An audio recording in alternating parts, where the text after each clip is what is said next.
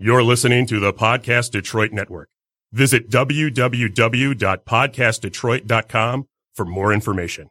The views and opinions expressed on this show do not necessarily represent those of the network, its advertisers, owners, or sponsors.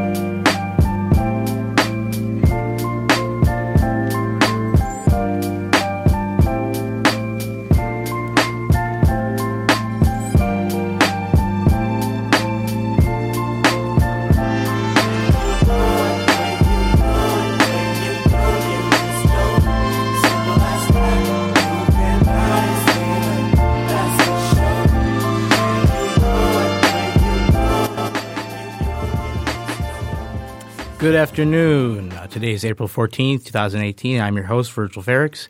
Welcome to Conversations and Meditations. So first thing I'd like to get started with today is just get to kind of where the show's going to be going today and what I'm going to be talking about and kind of giving you why I think it's important. So today we're going to talk about Socrates, more specifically the Socratic method. So first thing, I'd like to give a definition. Pedagogy, that's the art or science of teaching, education, instructional method. And Socrates and the Socratic method was one of the foundational things that, is used when talking about this science.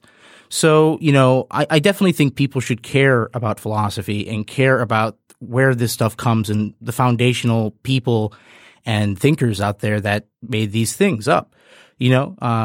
Socrates, he said the only true wisdom in knowing is you know nothing.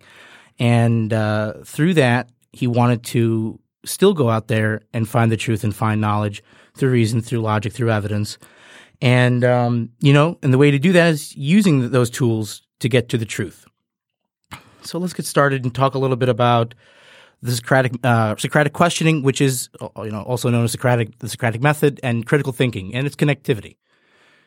Thinking is driven by questions. You have no questions, you have no understanding. And questions guide our thinking. What is Socratic questioning in general? What is critical thinking?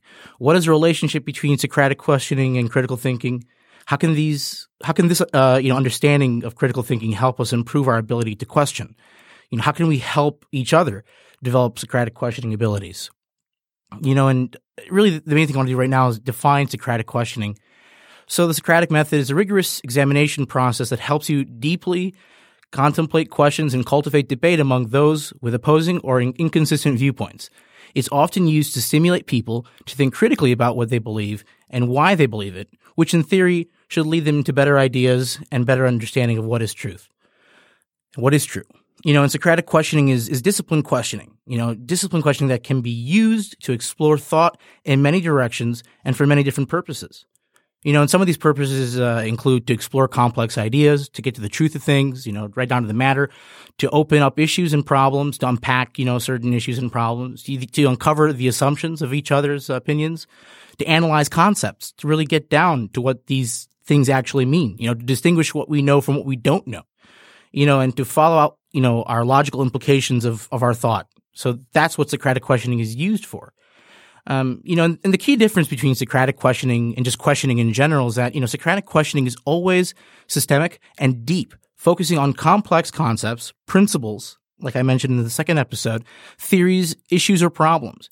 And the Socratic questioning may or may not be self-directed. It's usually done orally rather than in a written form, so more so in a conversation than in a letter or some type of paper or article. This goes from teachers, students, to really anybody can construct Socratic questioning and engage in a Socratic dialogue. When we use Socratic questioning in our purpose may be to probe an individual's thinking, to really see where they're coming from. I want to get a better explanation of where their viewpoint is originating from. And the second thing you can do is to determine the extent of an individual's knowledge on a given topic, issue, or subject. So if you end up getting into a pretty heated debate with somebody and you want to understand, you talk about a subject like intelligence, or you talk about psychology, and you want to understand the extent of the person you're talking to and their specific knowledge on the topic, you would use Socratic questioning to do this. Or it can to help people analyze a concept or a line of reasoning. And in the end, I want people to learn that, the discipline of Socratic questioning so that they can begin to use it in reasoning through complex issues, understanding and assessing the thinking of themselves and others, in following out the implications of what they and others think. Because I truly think, we talked last time I was here about how to disagree kindly. I talked about Paul Graham's method of disagreement, the hierarchy of disagreement, and I also went and talked about Marshall Rosenberg and his whole understanding of conversation and listening to one another and how important listening can be to getting somewhere. So this is the next level, the next step in listening, the next level in reasoning, and the next level in disagreement. So that's, I want also, an understanding and assessing the, thinking. I want people to think for themselves. And, I want them to, after they get their thoughts out and they truly understand where they're coming from, then to live out their thoughts and live out their ideals and values in their action. So I think, the approach should be twofold. When you do this, to deeply probe a person's thinking, to help them to distinguish what they know, what they or understand, from what they don't know or don't understand. And the second approach to this would be to foster a person's ability to question Socratically. I want people to emulate and begin to use this in everyday life so they can get to the truth in the matter of things. And a little information on Socrates. Obviously, most of you have heard of Socrates in one way or another. He is the founder and the father of Western philosophy. He was a Greek philosopher and teacher who lived from 470 BC to 399 BCE, or BC. He believed the best way to teach and learn was through discipline, rigorous questioning. And this is how he developed his method. Socrates thought that people learn best not by being told what to believe or to do, but by being guided through questioning to what made most sense to believe or do. He often used the questioning to help people see either that what they said they believed and they did actually did not in fact believe that because it didn't square with their behavior, or that what they said they believed was conceptually unsound or illogical. So he did this many, many times, and obviously Socrates didn't write anything. Most of the accounts of Socrates was written by his students, most famously Plato, in the Socratic Dialogues, if you want to get some more background to some of the stuff I'm talking about. And I think giving the history to this is truly important so you understand where the fundamentals, where the method is coming from, and how old and how long this has been around, yet this isn't really talked about, very common. You don't see this very often used in debates on TV and debates on news and all these other things, on print even. So, Socrates was fundamentally concerned then with the soundness of reasoning, with getting closer and closer to the truth in any given situation. He was more interested in the process of learning, for him, the questioning process, than in reaching conclusions. So, that also is an analogous to what's going on today. It's very true that the soundness of reasoning and people not, this is a post-truth society. People have been saying these types of things. It's scary when you try to find truth in things and you get these types of disheartening statements like it's a post-truth society and the soundness of reasoning has significantly lowered and gone closer and closer to complete non-thinking. So it's important to understand that this method is meant to do it's meant to heal some of the things we're going through right now, but it was also meant to heal some of the things they were going through in Athens back then. And it's amazing to see how something so fundamental and something so great can be used in any time and any place. And Socrates was comfortable with complexities, confusion, perplexities, and uncertainties.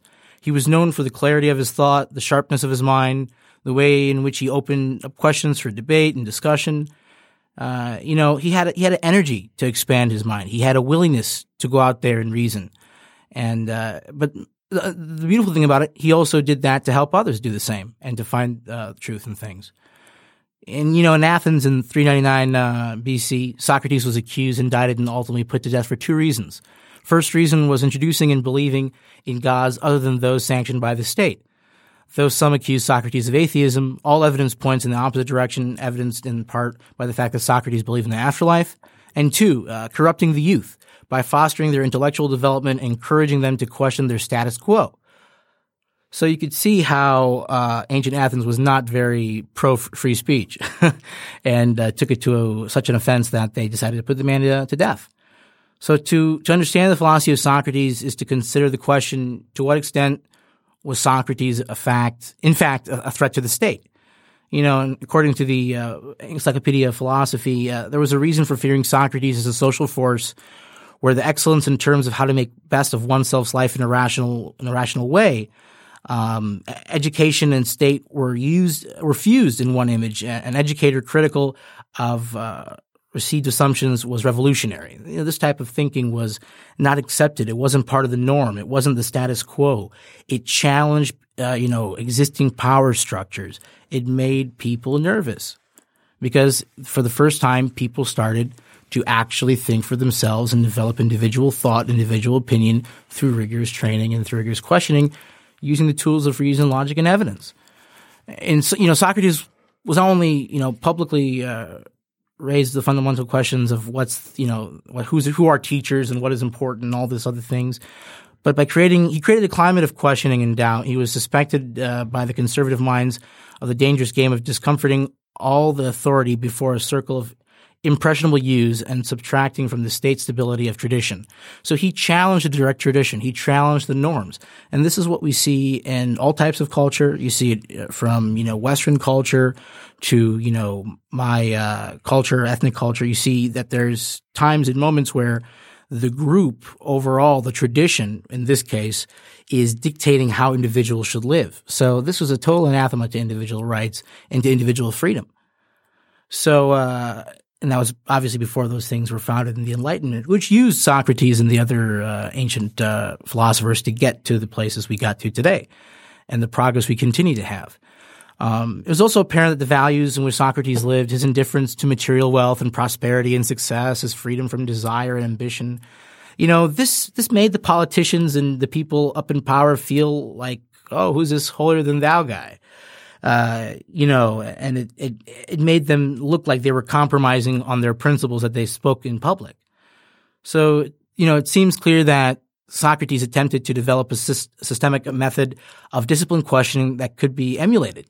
By studying the Socratic dialogues, we can, explicate the components and process that Socrates developed and practiced. In fact, it's if we are to emulate the intellectual skills and dispositions of Socrates, it's important to delineate as clearly and as precisely as we can to, the dialectic method he advocated, breaking this stuff down. And Socratic method, as practiced by Socrates, can be outlined as follows. One, the best thing to teach is through dialectic reasoning or question and answer process.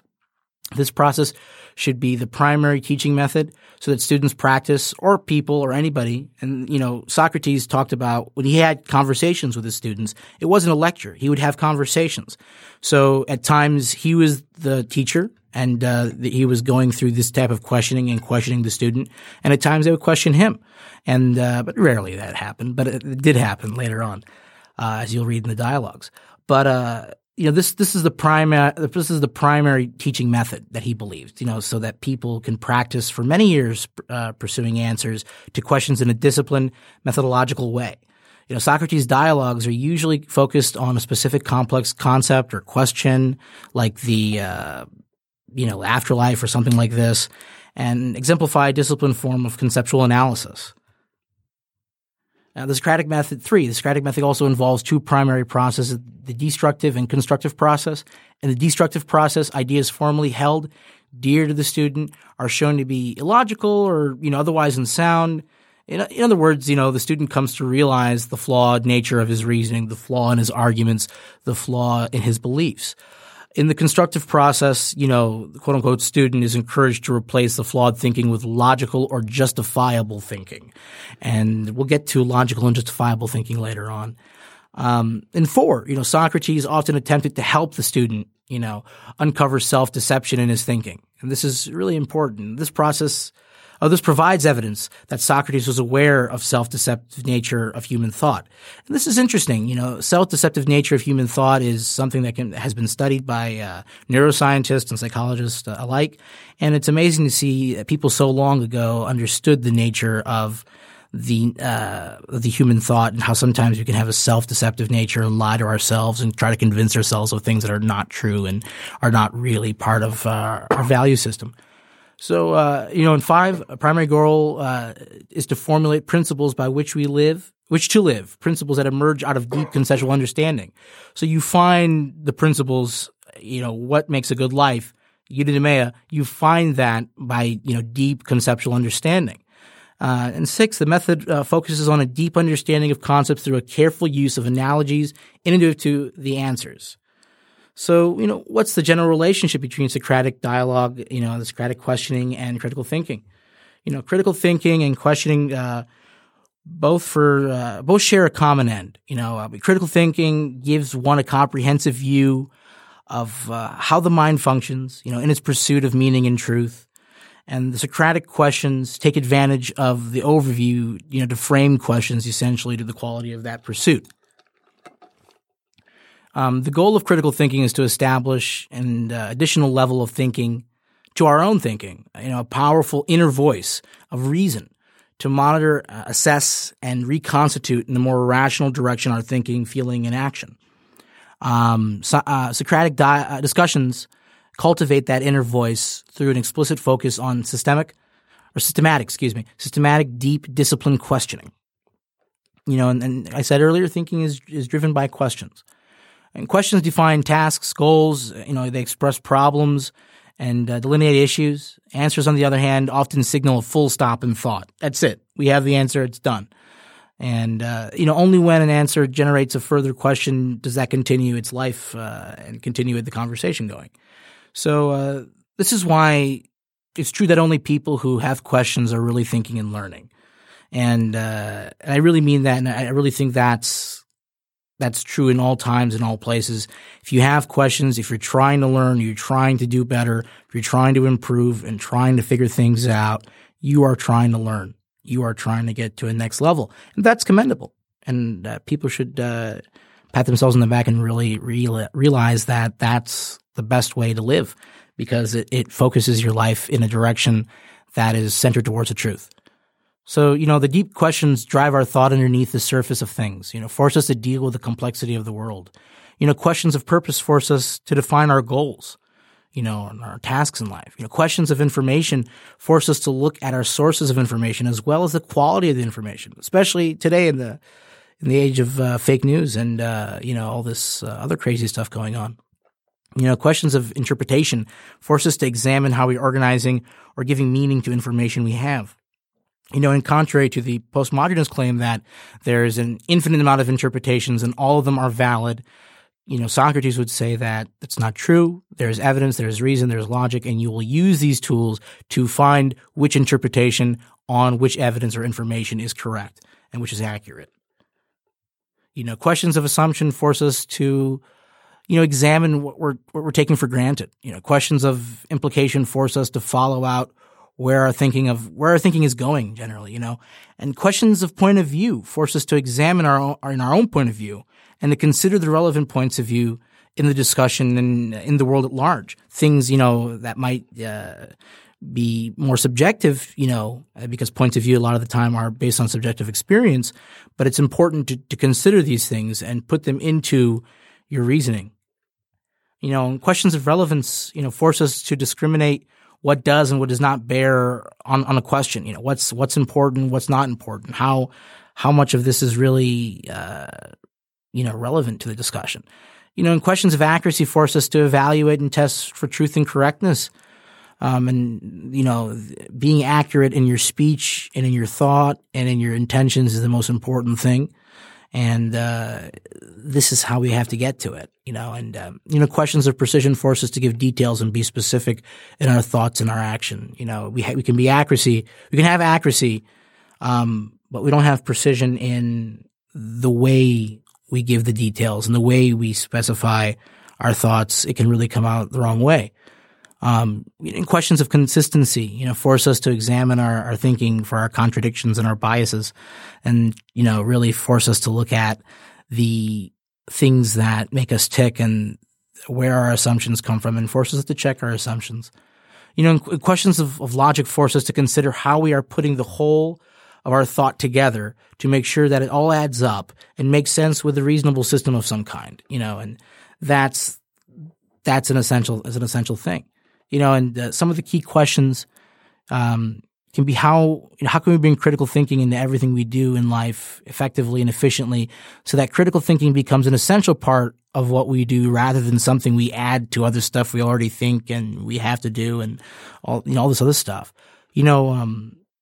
Why should we bring critical thinking into our work, into our schooling, into our lives, into our relationships? What's the relationship between critical thinking and education? What does it mean to be an educated person? These are all relevant questions. What is an intellectual skill? What intellectual skill should an individual learn in their life? How can we learn these skills? These are important questions to ponder in order to find a system and find a way to get to truth. And, Socratic questioning and Socratic dialogue clearly is, one of the foundational and, most principled ways to do this. And, how can you, and the main thing of this is, how can I approach others as thinkers, thinking their way through life, rather than just a talking head screaming at me their thoughts?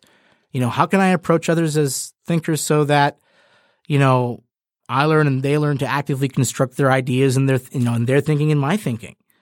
A lot of this is also about respect and, hearing the other person out. Thinking about your questions. You have to think about the questions. But the standards of reasoning. The first is clarity. Understandable. The meaning can be grasped. Accuracy, free from error or distortions. True. Precision. Exact to the necessary level of detail. Relevance, relating to the matter at hand. Depth, containing complexities and interrelationships. Breadth, involving multiple viewpoints. Logic, the parts that make sense together, no contradictions. Significance, focusing on the important, not trivial stuff. And fairness, justifiable, not self-serving, not egocentric, not trying to win like we talked about last time. And with clarity, some of the questions you would ask, we talk about Socratic questioning. Here's some of the questions you can ask. Could you elaborate further? Could you give me an example? This is for clarity. This is the first thing you'd do. Could you illustrate what you mean? And then from there, the person would tell you. And then you'll be able to understand where they're coming from. And they will, saying what they have to say, will be able to figure out where they're coming from instantly. And they'll be able to – sometimes you watch it happen when you ask these questions and the person is saying their stuff that's coming out of their mouth and they're realizing, okay, wow, this is what I actually believe. Okay. So I think, for clarity's sake, that's really important. And then the next questions are for accuracy's sake. Once they tell you, they elaborate on their example, or they give you an example, you could say, how can we check on that? How can we find out that this is true? How can we verify or test that? This is something that comes into, the person would say, well, I just know. Well, from there, obviously, the person is not accurate and the person is shooting from the hip. But if the person says, well, there's a bunch of studies and there's a bunch of reasoning out there that is agreement with my point of view and my viewpoint, well, then, from there we can move on and the conversation can continue. The next thing is precision. Could you be more specific? These are the questions. Could you give me more details? Could you be more exact? And this is when, the person should bring up some evidence, should just start justifying their claims like we talked about in How to Disagree Kindly, the last episode. With these claims, you're able to get precise and be detailed and give the questioner, what they need to know in order to understand your point of view. And for the person questioning, these questions that you ask them will give you a chance to see if their thoughts are actually well reasoned and there's evidence behind it, or if this is just something they shoot from the hip and this is something they believed based on their feelings, and their emotions rather than their reason. Relevance, the questions of relevance, how does that relate to the problem? How does that bear on the question? How does that help us with the issue? These questions, help us understand that, where the conversation is going. You have to see how all this, what the other person's saying, other person's telling you, you have to be able to say, well, okay, whatever you're telling me, how does this relate to the problem we're at hand? How does this even deal with the issue? How does this even involve? What are the interrelationships? With depth, some of the questions are, what factors makes this a difficult problem? What are some of the complexities of this question? What are some of the difficulties we need to deal with? When you get into the depth, questions, you're now into the real heart and meat of what the person actually thinks and why the person thinks this is an issue and why their point of view is so important to them. In the breath, do we need to look at this from another perspective? These questions are very important because at this point you've heard what they had to say. You've heard their point of view. But it's important to say, hey, maybe your perspective is interesting and it's important, but have you thought of it from the other point of view? Have you considered another person's point of view? Do you look at this in any other way, or is this the only way you look at this, or do we need to look at this another way? Do we need to look at another point of view, another angle? So, another perspective. These are interesting questions to ask somebody after they give you what they believe, because it shows you whether or not they're open to, other arguments. It shows you whether they're open to listening rather than just like, okay, I'm done. This is it. And then, the questions of logic after that, does all this make sense together? Everything we've covered, all these questions, all these answers you've given me, does this all make sense? Does your first thought fit in with your last thought, in your sentence, in your whole spiel? Does what you say follow the evidence? Does what you follow the evidence? And also, does it follow what you believe in your action? Does it follow your actions in your everyday life? And then the significance questions. Is this the most important problem to consider? Is this the central idea to focus on? Which of these facts are more important? And this helps us, get to this is, we talked about the disagreements that we have, the minor disagreements, the narcissism of small differences, as Sigmund Freud put it.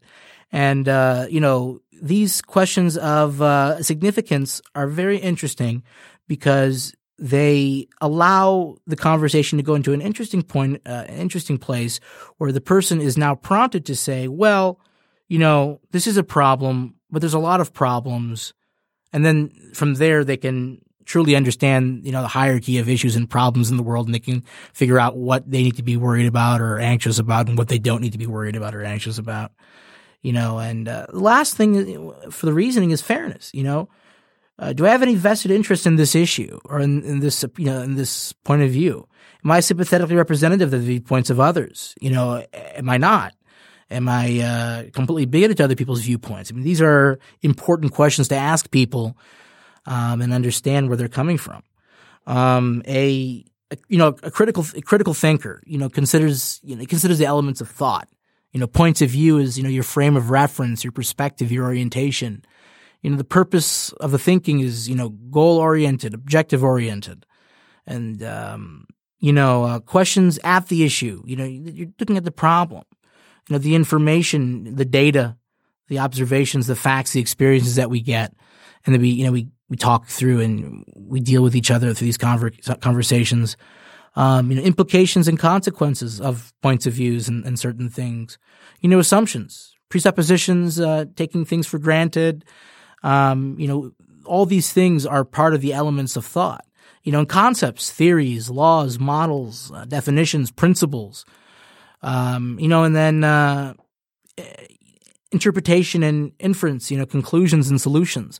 This all makes up of what the elements of thought are. What is the core of a critical thinker? And all these things, the point of view, the purpose of the thinking, the questions at the issue, finding the information, interpretation and inference, having concepts, having assumptions and checking them, having implications and understanding their consequences. This is all what makes a person a critical thinker. Understanding, key concepts through questions. To understand any concept well, you must understand its opposite. And take, for example, the concept of cooperation, right? To understand when we should not cooperate, is it as important as understanding when we should cooperate? Right? If we were to grasp the conceptual meaning of cooperation, yet too often children are simply told to cooperate. When you're a kid, you're told, hey, just cooperate, as if cooperation is always desirable. Though through Socratic dialogue, we can help people begin to think critically about this concept. So, a Socratic dialogue when it comes to cooperation will look something like this. What does it mean to be cooperative? Can you think of a time when you cooperated? Please, explain that further. Can anyone else, think of a time when you cooperated? Is it just you who think that? Should you cooperate with your parents? If so, why? Should you cooperate with your teachers? If so, why? Should you cooperate with your friends? If so, why? Now, this is how a Socratic dialogue would go, and you'd have to give answers and you'd have to give your reasoning on the dot. That's how it is. And it's really engaging. Another question's here. Should you always cooperate? When should you, and when should you not? When people want you to go along with something that you think is wrong, should you cooperate? What if people call you names if you refuse to cooperate? Should you cooperate then? What would the world be like if no one ever cooperated with each other? What would it be like if everyone always cooperated?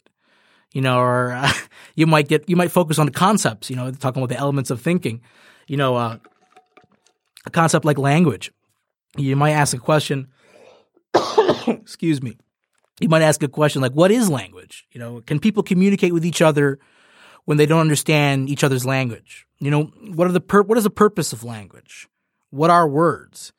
Can we use our words to hurt people, to help people? What would it be like if we didn't have words? Would life have meaning without words?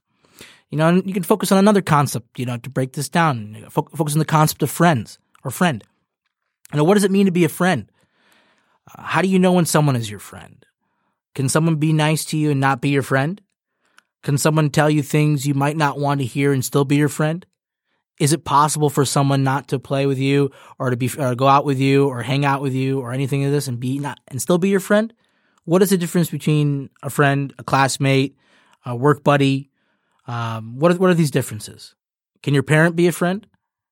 Is it important to have friends? If someone is not your friend, how should you treat him or her? Is it possible to be friendless? How would you feel if you were friendless? Have you ever refused to be someone's friend when he or she wanted you to be one? What is the difference between a friend and an enemy? Is it possible for someone to try to injure you and still be your friend? These are things that Socrates would say to people when bringing these topics up, and focusing on different things. And he liked to focus on concepts, and I think that's a really good place. Science, that's another interesting concept. What kind of things? What are the kind of things that scientists do? Why is science important? If you say, oh, I'm a scientific man and I think science is the way to go and we should use this, reason, logic, and evidence, much like what I say, why should I just say that and not expect these type of questions to be thrown at me? Like I said, why is science important? What are some of the most basic assumptions scientists ask? What have we figured out using science? Has it been for the benefit of humanity? Has it been for the negative of humanity? What are some of the things we should be able to figure out using science? How is science different from the other fields of study, like philosophy or sociology or legal studies? What are some of the branches of science? How would our lives be different if we didn't have science or if no one thought scientifically? What are some of the limitations of science? Can science solve all our problems? These are all deep, meaningful, and important questions that people with different mindsets and different viewpoints should be probed and should be asked. And we need to do this with each other so we, number one, understand where the person's coming. And number two, the person talking to you will be able to fully, manifest their ideas once a person's, once their ideas are put on, not really on blast, but kind of put on blast, and they're asked these type of questions. You are forced to reason without reading, without a book or the lecture notes or any of this stuff to get you through. You have to reason on your own. So when you get into a relationship with someone and you might face some of these questions or these type of questioning, unknowing where the person might not know the Socratic dialogue, you might not know it either. But these questions, deep, important, complex questions that have importance and they really touch on the meaning of life and the importance of our effort. These questions are foundational, and we have to have a way to ask and ask these questions with the most accuracy and precision. This comes down to what's really education? This is a form right now. What we're doing right now, this conversation, this is a form of education. But at the same time, it isn't, because what's the difference between, indoctrination, training, and socialization? These are all different things that people might equate with education. People might say, well, this type of education is indoctrination or it's socialization or training. So let's kind of break that down real quick. Definition of train is to form by instruction, discipline, or drill to teach so as to make fit, qualified, or proficient. We got vocational training schools, and it's school that prepares people for particular occupations. Indoctrinate. This is another definition: to imbue with usually a partisan or sectarian opinion, point of view, or principle. Partisan meaning a firm adherent to a party, faction, or cause or person, especially one exhibiting blind, prejudiced, or unreasoning allegiance. Sectarian, of relating to or characteristic of a sect or sectarian, limited in character or scope, or a narrow or bigoted person. So you could see the definition of indoctrination and training. They're not anything alike. And finally, socialize. Socialize is to adapt to social needs or uses to fit or train for a social environment. Social of or relating to human society. The interactions of the individual and the group, or the welfare of human beings as members of society. Society, an enduring, cooperating social group whose members have developed organized patterns of relationship through interactions with one another. So this is a definition here, but I would say that a society is just groups of individuals working together through cooperation and competition. And a definition of educate is to develop mentally, morally, or aesthetically, especially in instruction, mental of or relating to the emotional and or intellectual response of an individual to his environment, moral, of or relating to the principles of right and wrong in behavior, and aesthetics. This is kind of breaking down the definition. Aesthetics is the branch of philosophy dealing with the nature of beauty, the nature of art and taste. These conceptual tools that critical thinking brings to Socratic questioning, analyzing thought, that's a critical tool. And it focuses on the parts of the thinking, assessing the thought, focuses on the standards for thinking, analyzing questions by system, distinguishing between questions of preference, fact, and judgment, and making sure that these questions are well tailored. Developing prior questions, focusing on questions we would need to answer before we could answer more complex questions. The last thing is identifying a domain with complex questions. Focusing on questions we would need to answer within different subject areas or disciplines to adequately address complex issues. To formulate questions that probe thinking in a disciplined and productive way, we need to understand thinking, how it works and how it should be assessed. It's critical thinking that provides the tools for doing this, for analyzing and assessing reasoning. This is why understanding critical thinking is essential to effective Socratic dialogue. We need to understand the conceptual tools that critical thinking brings to Socratic questioning, and we need to foster individuals like ourselves and others to understand them through conversation, through Socratic dialogue. This is where things, stop right now, and we have to kind of look back at what we talked about, because there's a lot of information and a lot of points of views that I brought into the discussion, and a lot of history and relevance of some ancient things that were, used and taught before. But, I mentioned, who is Socrates and why is he important? But, it's so much more than that, because, he claimed the contradiction, I know that I know nothing, but he provided us with a method to help us question what we think we know and, to demonstrate otherwise. He believed that the unexamined life wasn't worth living, and he believed that it was his job to examine it. And this is how we get to truth. This is how we find out what's important and where we're going. So, how do we argue using this? We talked about the principles, we talked about the foundations, we talked about its connections with critical thinking, why it's important to marry these two. But how do we actually argue this? So the first thing, you want to do when you're in an argument with somebody is sum up the person's argument. Identify what the other person is arguing. For example, someone might say it's best to give your money away than spending it. Often people will believe that they're, exposing common sense. No one would disagree with them. So then, you would have to say, okay, so what you're saying is, and then, which has kind of been a funny thing, a funny meme lately. But, you do this, so you say this to the person, and if they agree with you, then obviously we both agree on their argument. Cool. Then from there, you ask for evidence. Well, why do you believe it to be true? Things we talked about earlier, some of the questions, the questions of accuracy and precision. Why do you believe that? Please explain the reasoning. Where is this coming from? Before beginning to really challenge the point of view, you should ask them about where they're coming from, the evidence. A person might, realize like, I have no idea what I'm talking about. I'm not really critically thinking about this. This is just something I believe inherently. Okay, and we can move on and kind of, move to the next place. But like, you want to challenge their assumptions. You want to make sure that, but are you assuming that, X, Y, and Z will lead to this outcome, or are you assuming, making sure that the assumptions are not interfering, with the actual truth, or the person being able to see the truth, and then you have to find an exception to the to what a person might be saying, but then from there you can ask the person to reformulate the argument, and from there they could continue to ask questions and raise exceptions. But the main thing is to avoid being gross, avoid being nasty.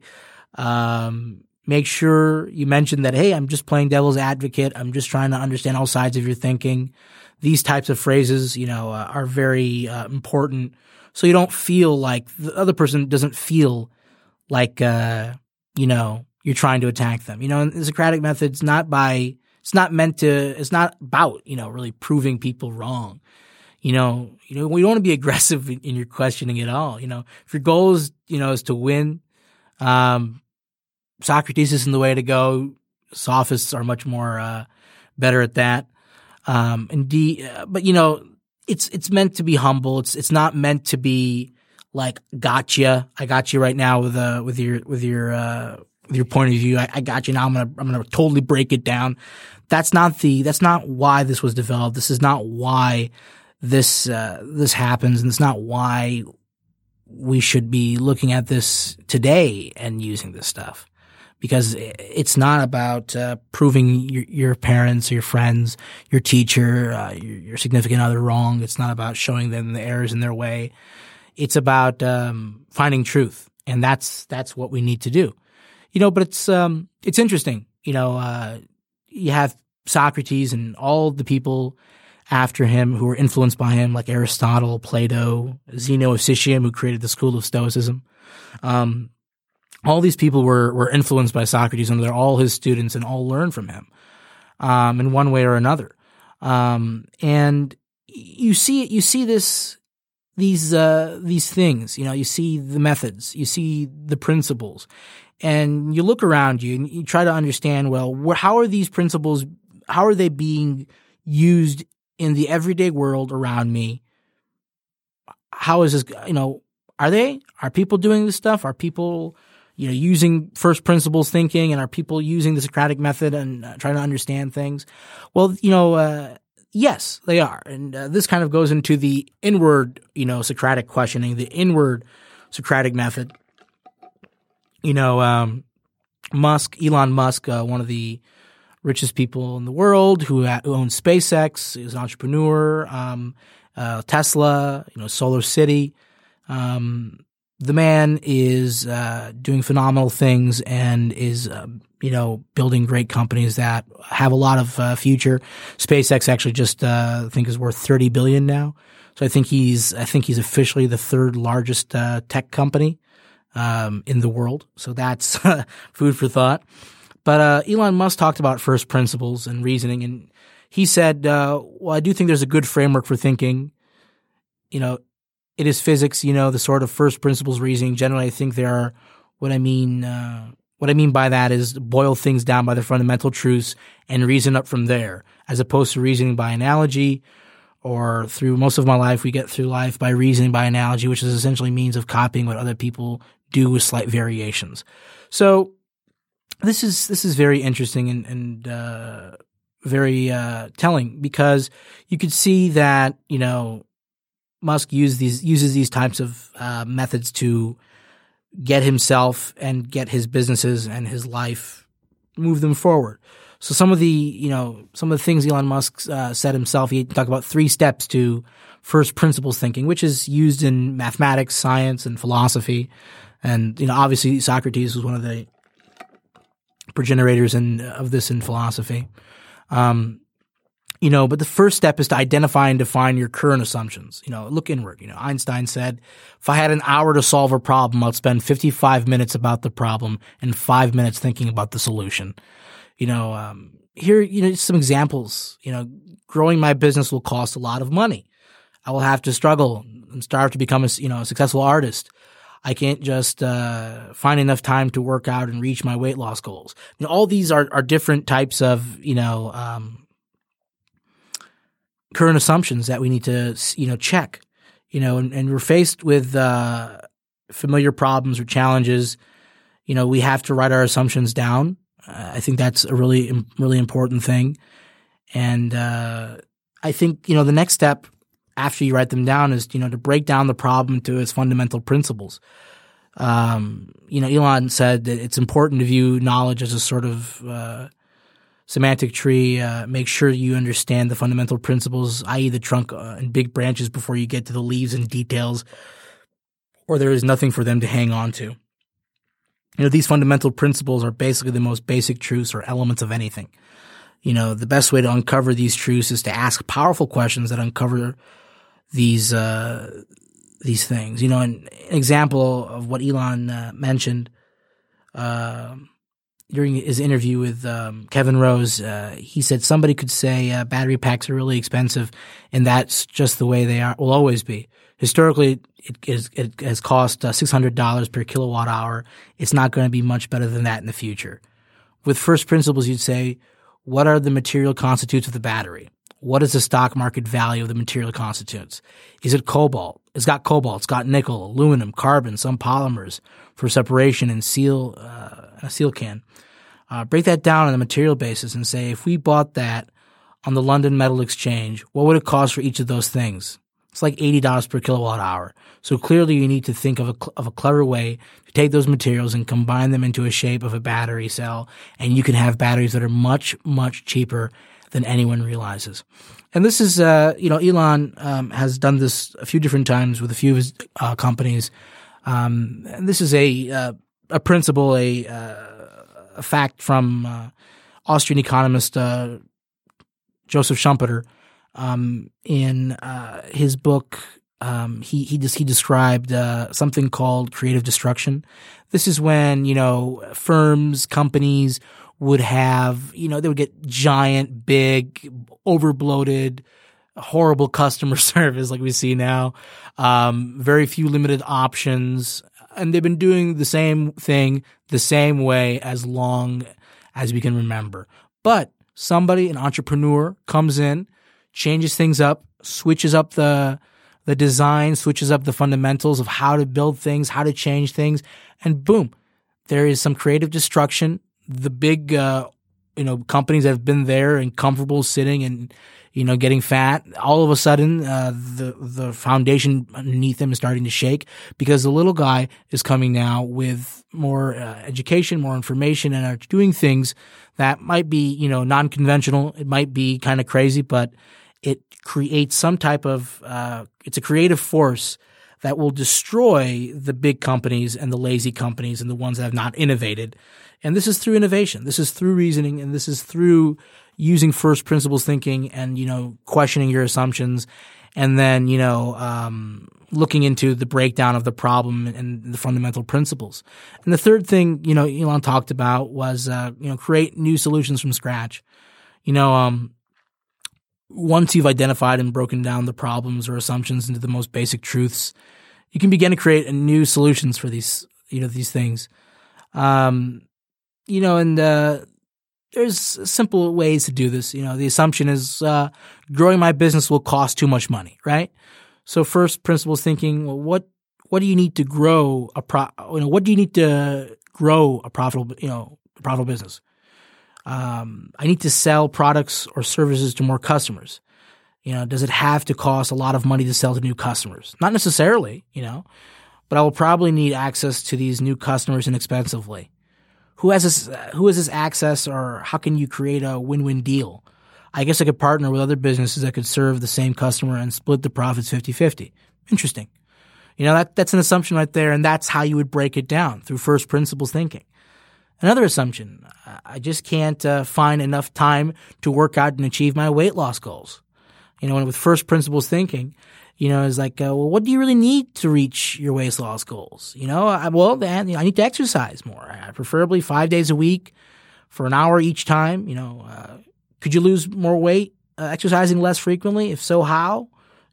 Perhaps through diet. Possibly I could try a 15-minute workout 3 days a week, excuse me. This could be quick, high intensity, full body workouts that will speed up my fat loss in less time. So, these are different things, and you're breaking down the problems, finding, getting to the fundamental truths of what are the fundamental truths of the problem or issue. And then from there, you're moving into, straight reasoning and finding different solutions to these problems, rather than just going with the initial assumption and being like, oh, well, I guess I give up. And then the final assumption we talked about earlier was I have to struggle and starve to become a successful artist. First principles thinking would say, what do we really need to create great work and make good living as an artist? I would need a reasonably sized audience that will appreciate and buy my artwork. What do you need to reach a larger audience? The answer to that would probably need some marketing, but I don't know how to self-promote, so I'd rather not do this. Okay, is there any way for you to promote your work without being sleazy? Yeah. If the focus of selling my artwork is meaningful with purpose of serving the audience rather than serving myself, then I could make more money and make more art, so that I can serve more people. And this is a great article, and it's by Mayo Ocean, and it's on Medium.com, and it's called Elon Musk's 3 Steps First Principles Thinking: How to Think and Solve Difficult Problems Like a Genius. And I'll tell you what, Elon, and it's funny, also the CEO of Netflix uses this type of strategy to grow their mental facilities and their smarts, but also to grow their $1 billion businesses and make them more successful and more interesting. And this is when it comes down to the importance of all this: first principles thinking, Socrates, Socratic questioning. What does this really mean for us? I mean, how does this actively make our lives better? How does this conversation you're hearing right now, how does this make your life better? How will this increase your flourishing? How will this increase, your overall ability to do things and to go out there? Well, first, this will help you and help others, and this has helped myself, honestly, to look at your beliefs, your viewpoints, your assumptions, and to actually question them. To be a person that is willing to get feedback, willing to get pushback, but also willing to engage and willing to formulate the ideas, formulate my thoughts, and manifest them in the world either by talking or by writing. And if we can all better develop these skills, we'd be better able to get our points across with people. We'd better able to do what we want to do, better able to succeed.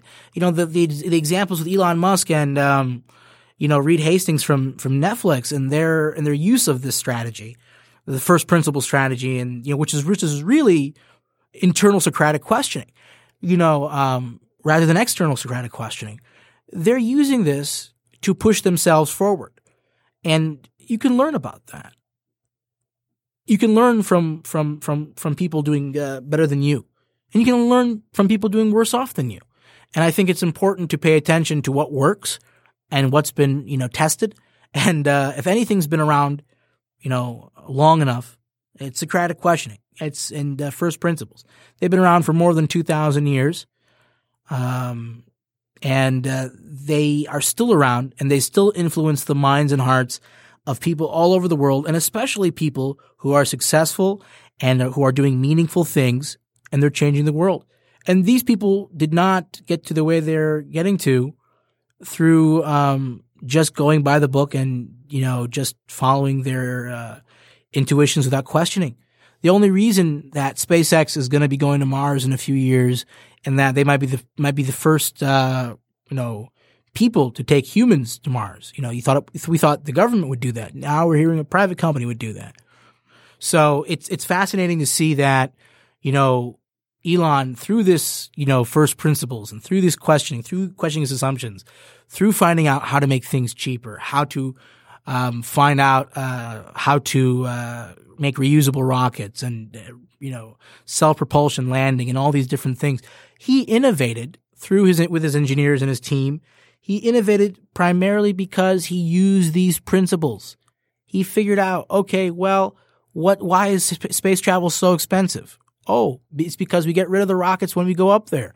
Wow, okay. Well, is there a way to make this cheaper? Is there a way to make the rockets come back down? If rockets, are the main cost, is there a way to save them? Is there a way to, have reusability?